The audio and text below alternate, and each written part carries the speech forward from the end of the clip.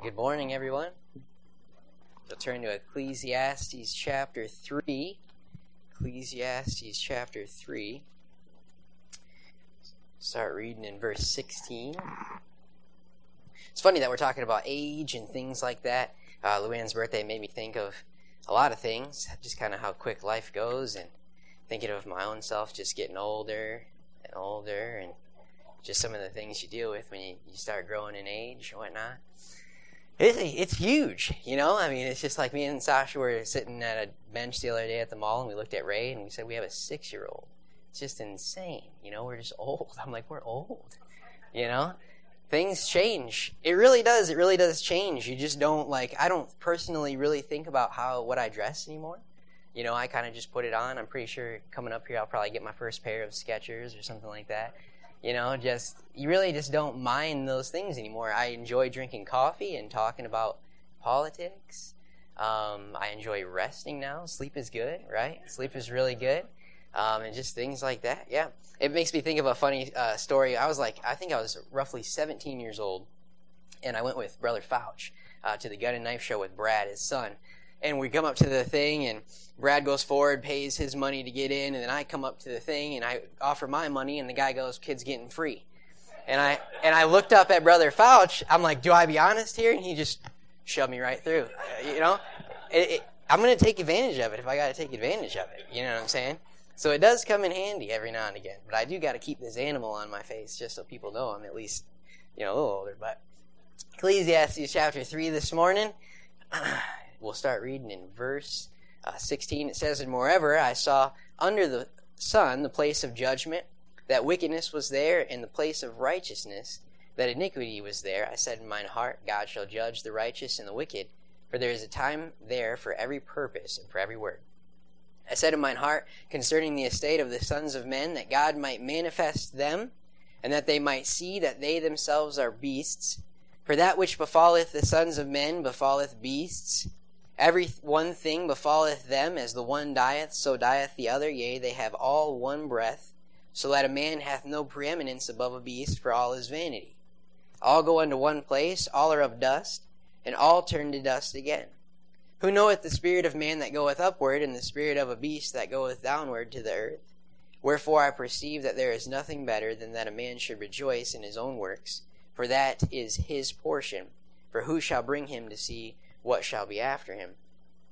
Just thinking about this passage and kind of thinking about some bigger questions of life, it makes me think about death. Blaise Pascal said, "All I know is that I must soon die, but what I understand the least of all is this very death which I cannot escape." You know, it is something in humanity that we're most assured of, but yet we kind of think about the least. You know, in our very beings, it's something that opposes every facet of who we actually are as humans. You know, no one really thinks about death in a positive way. No one wakes up every morning and goes, "Today might be the day." I do work in insurance, so sometimes I say that. But most people don't act like that. You know, most people, self-preservation is something that we see in a positive view. And I think death is one of the biggest proofs that something is wrong in the world. Something is opposing us as humans. Something's different. Something's not right. If I were to look at it from an atheistic view, looking at death, it's so contrary to everything that I want to be as a human. You know, I can't imagine losing a loved one or losing a friend or just the very essence of who we are. We were created not to die. So death is so foreign to us. It's something that we really don't understand. It's the biggest opposition to our vanity as humans. You know, everybody's going to have to die one day. And we can only do so much. We only have one life to live. That's why David asked God, he said, "Make me, to know how frail I am. Show me the measure of my days." David was like, we only get one shot at this thing. And it's very kind of scary when you think about it, because we all live as if God's going to give us that full 90, but we really don't know. You know, my day could be today, my day could be tomorrow. It could all end right there. It's something that's so fleeting, something that's so kind of scary to think about to an extent. And like I said, it's the biggest opposition to man's vanity. I was listening to an author a few weeks back at a conference, and he said, in regards to death, because if you look at creation in Genesis onward, man was living above 900 years, 800 years, 700 years. Why did it keep going down? God had to literally stop man through death from becoming as wicked as he could be. Can you imagine if Hitler never had the chance to die? Or if Alexander the Great never died, I mean, these people, there was nothing stopping their conquest. There was nothing stopping their evil other than death. Death is almost God's mercy to our wickedness. Because if we didn't die, the wickedness would never end, as we see in Genesis 6 with Noah. But we were made in the likeness and image of God. As we know, Adam and Eve were never supposed to die. It was something that was so contrary to how they were made, because they were made in the image and likeness of God. And God doesn't die. He's eternal. That's why when we look at death, it's like, what is this thing? What is this thing, death? I don't understand it. It's so weird. It's so opposite to how we were created. But death is one of the many questions that we as humans ask. It's just one of the few. We ask all these kind of questions about meaning and morality, all these different kinds of things, because it's almost like we don't fit in this world. We don't have answers for certain things. And from a naturalistic view that the world is just meaningless, so we're just randomly here, it doesn't make sense that we're here then. How do we as humans stop and we think about these things? Why do these things matter to us? C.S. Lewis said it the best. He goes, if the world didn't have a meaning, then we should have never found out that it had no meaning. We as human beings, why are we humans here? It doesn't make sense. From the Christian standpoint, it does, but from the naturalist, it really doesn't make sense. But how do we deal with these things? How do we deal with pain? How do we deal with suffering? Right? How do we deal with serial killers and murders and rape and all these negative things in life? How do we deal with people that just abandon their children and throw them in the streets or trash cans? How do we make sense of human depravity? There's no way to understand it. How do we deal with meaning? We only have one life to live. How do I take my short life and then determine that it's something meaningful, that it actually leaves a blueprint? How am I supposed to live my life? How am I supposed to choose the life that I'm supposed to have? How am I supposed to do relationships? How am I supposed to treat other people? And how am I supposed to expect other people to treat me? You realize some people, they're treated terribly, but they think it's normalcy, and so they accept it. Whereas other people grow up in good situations and they think different. How do we make sense of these things? How do we make sense of morality? I think about prisons all the time. It's the weirdest thing that people don't think about this. We literally have to lock human beings in cages because they're a threat to society. They can't control themselves. That corrections officer putting that human in that cage is just as much human in flesh as the person going in the cage. But people don't think about these things.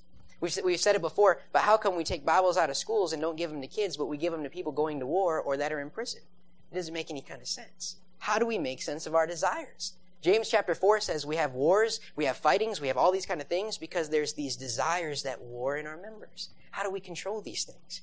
From a lost person's perspective, there really is no answer. But those are bad things. But what about good things? You think about people that go through pain and suffering, and at least in their pain and suffering, they have some kind of hope that it might get better.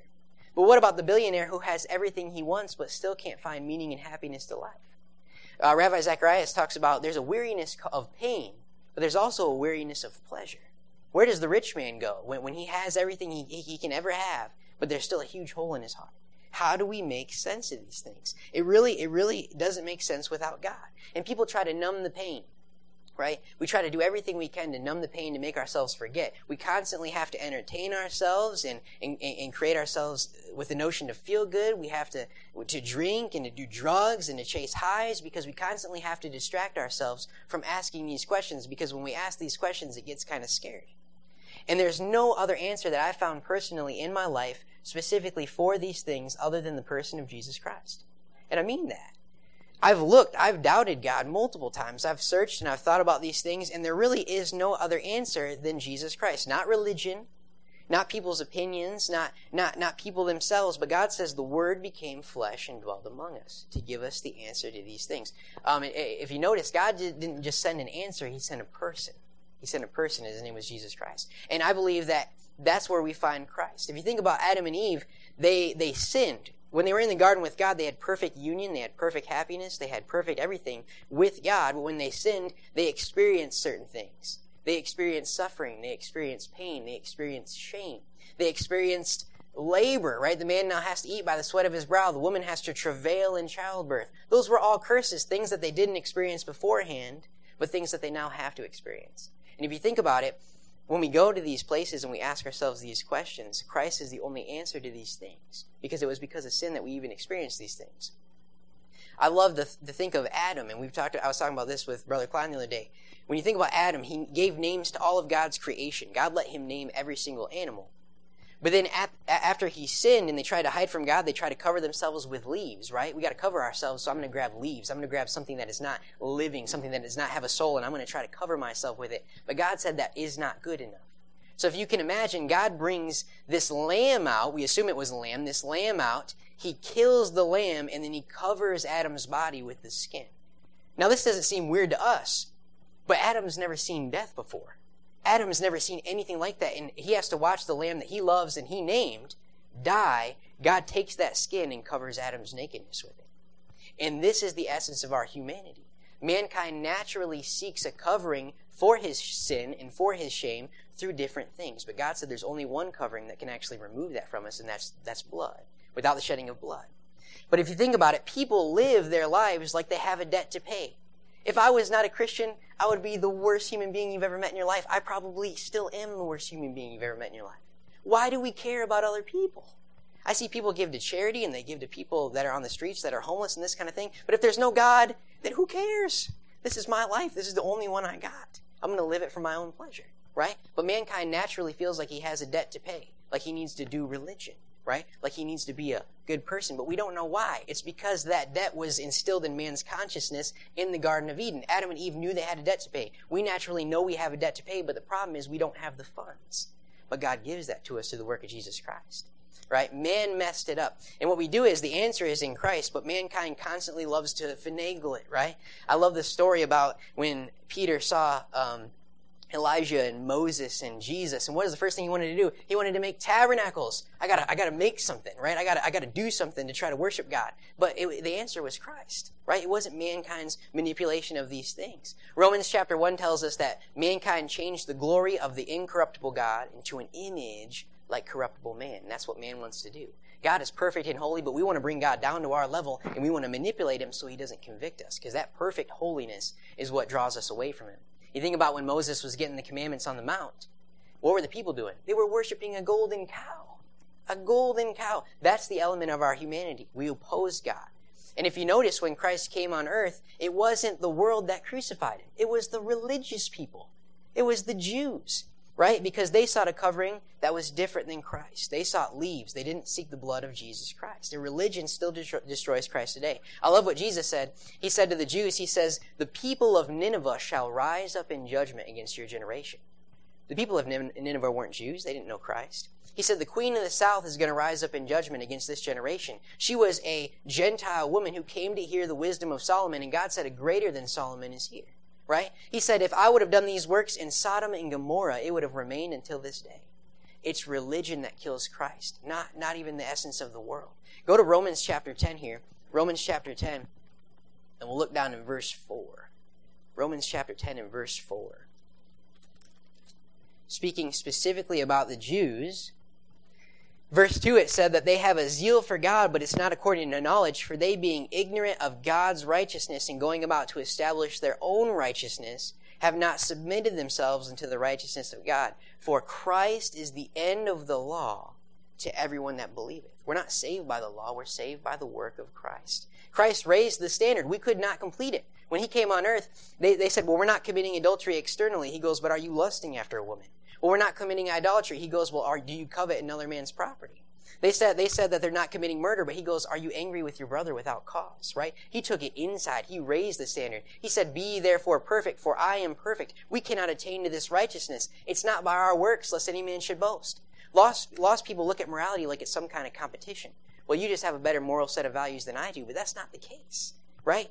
It's not my morality that saved me. It's what Christ did. My work could not save me. Our flesh had nothing to do with our salvation, right?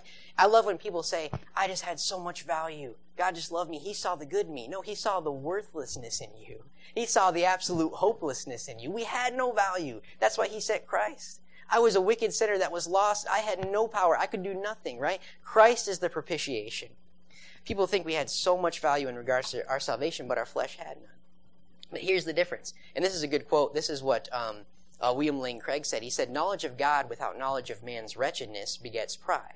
Knowledge of man's wretchedness without the knowledge of God begets despair. But Christ unites the two simultaneously. Because through him we can obtain this salvation, but it's not by our pride, it's by his finished work on Calvary. Right? Lost people hope by being good that they can please God or at least have a good standing with men. But the difference between Christians is Christians don't think that God loves us because we are good, but that he'll make us good because he loves us. It's not us that's doing the work in us, it's Christ, right? But if our flesh had no value in salvation, then why do we think it has value after salvation? If my flesh and my works could not obtain, right, my salvation, then after I get saved, why do I think that I can do it on my own? Or that God's pleased with the external, right? When I stand before God on Judgment Day, He's not going to go, well done, thy good and faithful servant. You wore a tie every Sunday. Every Sunday you wore a tie. No, it's not the external that pleases God. It's our hearts. It's our hearts. Go with me to Matthew chapter 23, verse 24. Matthew 23, verse 24.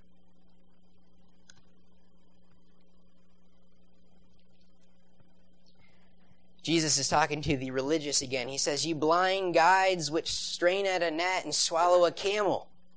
Woe unto you, scribes and Pharisees, hypocrites, for you make clean the outside of the cup and platter, but within they are full of extortion in excess." Right? In verse 23, he says, "Woe unto you, scribes and Pharisees, hypocrites, for ye pay tithe of mint and of maize and cumin, and have omitted the weightier matters of the law, judgment, mercy, and faith. These ought ye to have done, and not to leave the other undone." We need to start looking at Christ in regards to our Christianity and not so much religion. We have churches fighting over how our buildings look. Or that church went liberal because they don't wear ties on the platform anymore. Or they sung a contemporary song. We're straining over gnats, but the world is dying and going to hell. What are we doing about it? The world is looking for something real. They're sick and tired of seeing this hypocrisy, this nonsense. God desires true spirituality. Right? We reverence God by the way we dress in here. We reverence God by our activities. We reverence God with the hymns, but do we reverence God with the preparation of our hearts? The outside of the platter looks good, but how does the inside look in our approach to God? It's a very scary thing. Go to Galatians chapter 6, verse 10. Galatians chapter 6, verse 10. I like the terminology that Paul uses here. Galatians chapter 6, verse 10, he says, "As we therefore opportunity, let us do good unto all men, especially unto them who are of the household of faith. You see how large a letter I have written unto you with mine own hand. As many as desire to make a fair shew in the flesh, they constrain you to be circumcised, only lest they should suffer persecution for the cross of Christ. For neither they themselves who are circumcised keep the law, but ye desire to be circumcised, that they may glory in your flesh. But he said, but God forbid that I should glory, save in the cross of our Lord Jesus Christ." Right? It's all about the flesh in church now. It's all about the flesh. I'm not saying that standards and things don't matter, but you can still have all the standards and things and not know Christ. You can know the Word of God, but not know the God of the Word. You can be seeking it for the wrong reasons and to make a fair shoe in the flesh. And we need to get back to the point where we seek none other than the person of Jesus Christ. Everybody's got an opinion about God, but they don't read His actual biography that He wrote, right? You can't, if I wrote a biography about myself, you couldn't comment on it and say, no, that's not what he really meant, right? Right? He didn't really like mashed potatoes and gravy. He liked, peas and carrots or something like that. No, I know what I like. Christ knows who He is. We need to listen to His opinion of it, right? And the reason the church has gotten away from affecting the world is because we are no longer acting like Christ. The disciples flipped the world upside down because people took knowledge of them that they had been with Jesus. It's Jesus that has the transformation power. The Bible says, if I be high and lifted up, I will draw them into myself. The reason why people aren't coming to church anymore is because we're in the way. We're not showing to them Christ. It's all about us, all about us, all about us, right? If I be high and lifted up. People always say that they leave the church because of hypocrisy and too many denominations, too many interpretations. But the problem is you're looking at people, not Christ. Christ was not a hypocrite. Christ was the essence of divine humanity. Obviously, people are going to be bad. We're humans, right? We're sinners. We're wicked. I love you realize one of the main guys who helped start the New Testament church, his name was Peter, and he denied Christ 3 times and he couldn't walk on water without Jesus. But we expect Jesus' followers to walk on water. No, we're sinners and we need Christ, right? And the whole idea is man is fallible, but if you look at Christ, He is not tangible. He is perfect, and we need to start focusing on Jesus. Take Jesus' word for it. Don't take mine. Look at what Christ actually said. Look at what Christ actually said. He was the essence of divine humanity. Go to John chapter 21. John chapter 21 in verse 25. We need to start focusing on Christ. John chapter 21, verse 25.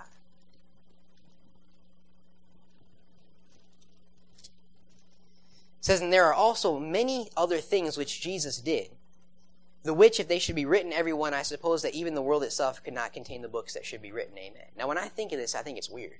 Because I'm that means that Jesus did so many actions that if we recorded them, the world couldn't hold the books. That doesn't make sense. But think about it in this way. Look how many books have been written about Christ already. Millions. about the very short account, the 3-year account of his life. We have millions of books. Imagine if we had a record of every single event that took place in Jesus' life. Because his actions were so profound. Everything he did was so contrary to how humans act. Socrates, Plato, Aristotle, the 3 men that laid the philosophical foundation for Western culture, did not do as much as Christ did in 3.5 years. He did more to change humanity in 3.5 years than anything that man could have ever done. If you don't believe in Jesus from a Christian standpoint, take the authority of Roman historians like Tacitus, Lucian, Josephus, Jewish historian, Suetonius, Pliny the Younger, Thales, and the Jewish Talmud all record things of Christ's life from a secular point of view. H.G. Wells, in his Outline of History, which is 1,200 pages, it's a volume going through the history of the world, devoted 41 pages to Jesus Christ. And he was a socialist and a Darwinist. If you look at the Encyclopedia Britannica, it has 21,000 words that are devoted to Jesus Christ. Now, this isn't even coming in regards to the Bible. So if people looking at Christ, he was a human. He came to disrupt history. He came to be like one of us. We try to rob Christ of his humanity. And he was a real, actual person that actually lived on the earth. The only thing that is disputed is whether or not he was actually risen again on the 3rd day. The Word became flesh and dwelt among us, and they beheld his glory as of the only begotten Son. Right? And what you got to understand is a lot of people say Christ was just a good moral teacher. The problem is that doesn't work out. He would have been a lunatic. All right? Either he was God or he was crazy. Because he didn't just bring good teachings. He said, I and my Father are one. He claimed to be the same with God. So either he was crazy or he was actually God. He said, eat, this is my body, right? Drink, this is my blood of the New Testament, which is shed for many. If I went around telling people that, they'd think I was nuts. They'd lock me up in the loony bin with Brother Klein, right? They'd think I was, I'm just joking. Think I was absolutely crazy, right? But Christ made these statements. He didn't say, my teachings are the way. He said, I am the way, the truth, and the life. No man cometh unto the Father but by me. Think about this. If oh man, I don't want to cause any discord.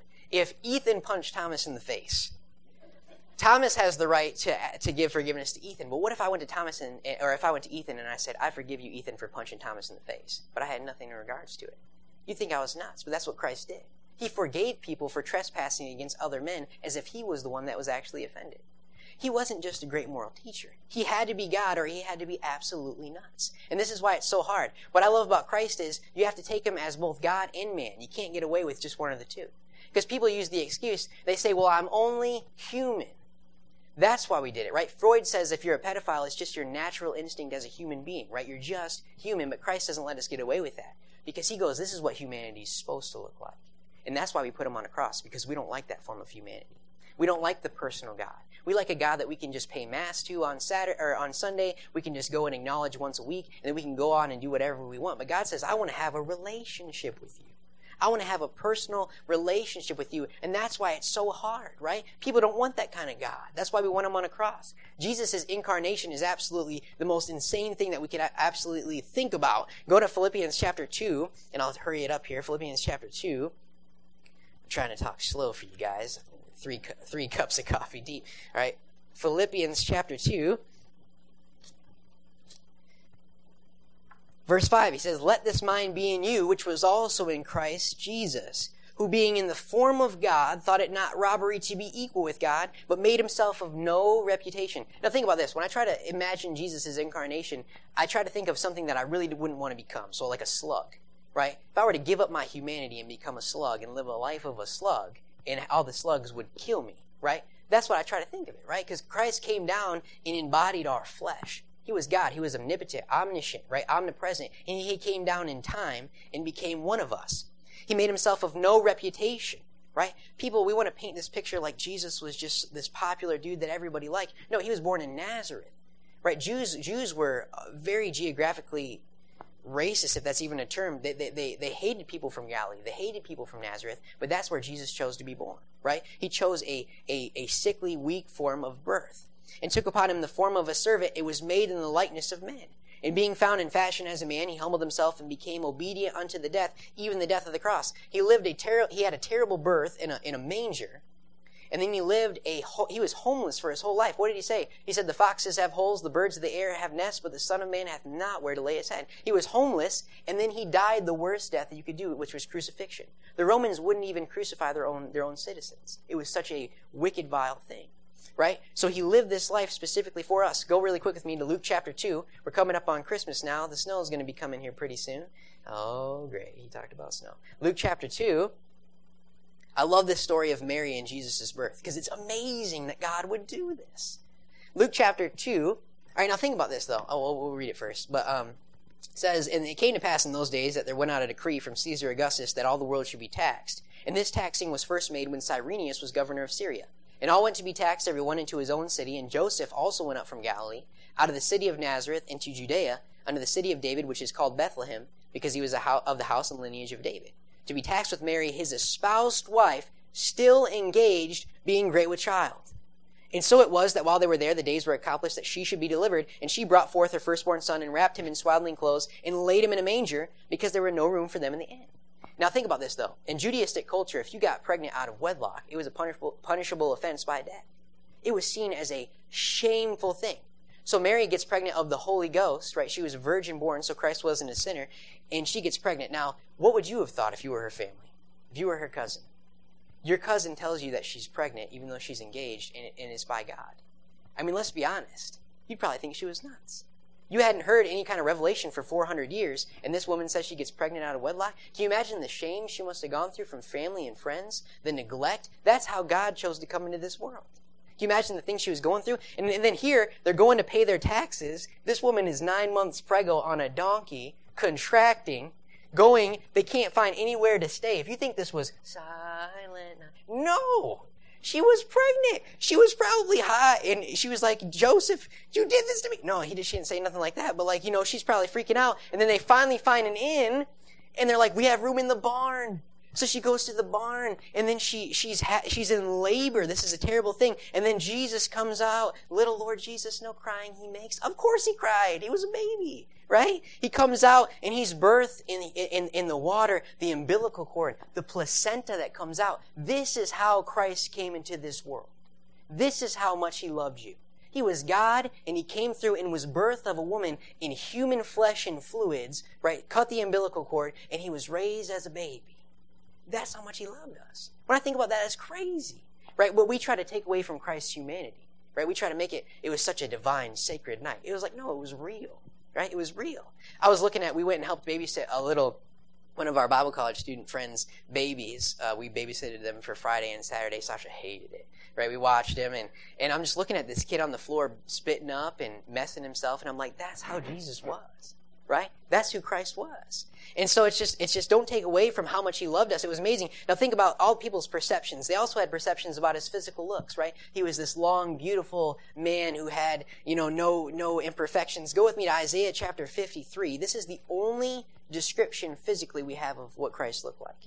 Isaiah chapter 53 verse 1. "Who hath believed our report, and to whom is the arm of the Lord revealed? For he shall grow up before him as a tender plant, and as a root of a dry ground.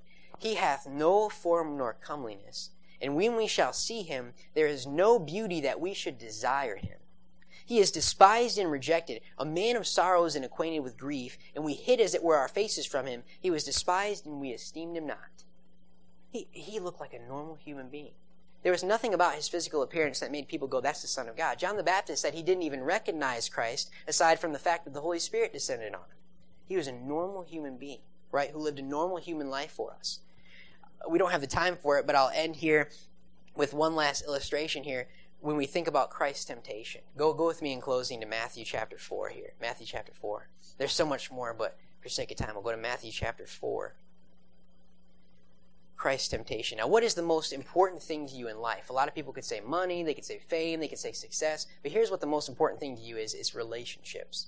Nobody's ordering pizza on their deathbed, right? No one's watching movies on their deathbed, right? They're with family enjoying the last moments of this life. Why? Because we're made in the image of God, and relationships is what is important to us. God said, "Let us make man in our image, in our likeness," because God wanted to have a relationship with something who was like him. But the problem is that's the only opportunity that we have for free will and actual true love. God had to give us a choice, right? There's a lot of people that say, well, since mankind failed, how can God leave the world in the state it is, right? How can God leave the world in such a mankind is doing wicked, obscene things to people. How can God just sit back and watch that? But here's the thing. You have to understand why God created us the way he did, right? Spider-Man said, with great power comes great responsibility. okay? Jesus said it first, but they stole that. We went over this illustration with the kids. The more power that God gives something to be good, the more possibility there is to be bad. Think about a cow. A cow can only be so bad, but it can only be so good, right? It chews the cud. It's pretty stupid, right? It sits in the farm. It can leave and get hit by a car, but really it just does its thing. Well, let's go one step up. Let's go to a dog, right? Dogs can chew up your couch, right? Dogs can do a lot of bad. They can pee on your carpet. They can do a lot of bad, but they can also be a friend to you. They can show you affection. They can be a companion. So one step up. So they can be a little more bad, but they can be more good. Well, let's take an adolescent child. An adolescent child can do a lot of bad things, right? It can get into a lot of trouble, but it can also love you with the human cognitive ability that you can show it affection back. Let's go to a human. A human can help people, but it can also hurt people. It can do a lot of good, but a human can do a lot of bad, as we've seen. Let's go one step further. Take a human genius. Human geniuses can create medicine, they can create opportunities, they can create wealth and jobs, but they can also create atomic bombs. The better that something is created, the more possibility it has to be bad. So God valued our free will enough to create us in His image and likeness. It's our choice of how we want to respond to that. That's why the world's in the state it is. God could have cows, for goodness sakes, but He didn't because He wanted that relationship. In Christ's temptation, Satan comes to Jesus Christ. In verse 1 it says, "Then was Jesus led by the Spirit into the wilderness to be tempted of the devil. And when he had fasted 40 days and 40 nights, he was afterward and hungered. And when the tempter came to him, he said, 'If thou be the Son of God, command that these stones be made bread.'" Now some people think that Satan didn't know it was actually Jesus. Some people actually think that he came to this man not knowing if he was an angelic being or not, because he says, "If thou be the Son of God, act like I think God should act." So in the garden, the temptation was, can man really be like God? In this temptation, it was, can God really be man? But God could have used His power, He could have used His glory to please Satan, right, to exalt Himself, to save Himself through these temptations, but He showed the miracle of restraint. He held Himself back. Because instead of manipulating our free will and showing Himself as God, He actually gave us more free will and gave us the ability to choose, because He wants a relationship with us. Jesus never wanted to exalt the miracles. This always baffled me. When He did miracles to somebody, what would He say to them? He'd say, "Go and tell no one." Obviously, they didn't do that, but He wanted to hide that because He didn't want to manifest Himself to the point where people would have to believe in Him. He gives you a choice. After Jesus Christ was resurrected, He could have gone straight to Pilate and been like, "What's up, dude? I'm alive." Right? Did He do that? No. He showed Himself to His close friends and hid Himself and then left the Mount of Olives in the Ascension. Right? And the disciples are like, "Are you going to restore the kingdom to Israel?" No. Why did He do these things? He hides Himself because He says, "Blessed are they who believe and have not seen." God wants you to believe in Him through faith. He could manifest Himself and come down and be God, but He wanted to give mankind a choice. Mankind failed in the Garden of Eden, right? Mankind chose wrong, and I'll leave you with this illustration right here. Oh my goodness, there's so much more, guys. So what happened was this. Adam failed in the garden, and because of his failure, sin passed on to everybody. God says, as by the righteousness of one, many became righteous.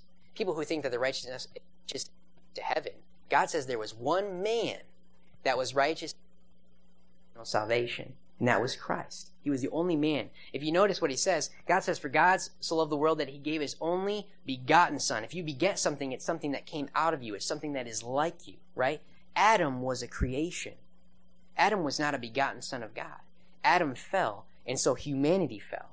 God's creation fell. So God sent His only begotten Son in the likeness of sinful flesh. See, it takes a good man, and I'll read this to you, repentance, right? When we come to God, fallen man is not merely an imperfect creature who needs improvement, but a rebel who must lay down his arms. Repentance is more than just feeling sorry. It's an unlearning of all the self-conceit and self-will that we have been training ourselves with for the past thousands of years. It means killing a part of ourselves. It means a kind of death. It takes a good man to repent. Only a bad person needs to repent. Only a good person can repent. The only person who could do it would be a perfect person, and he wouldn't need to do it.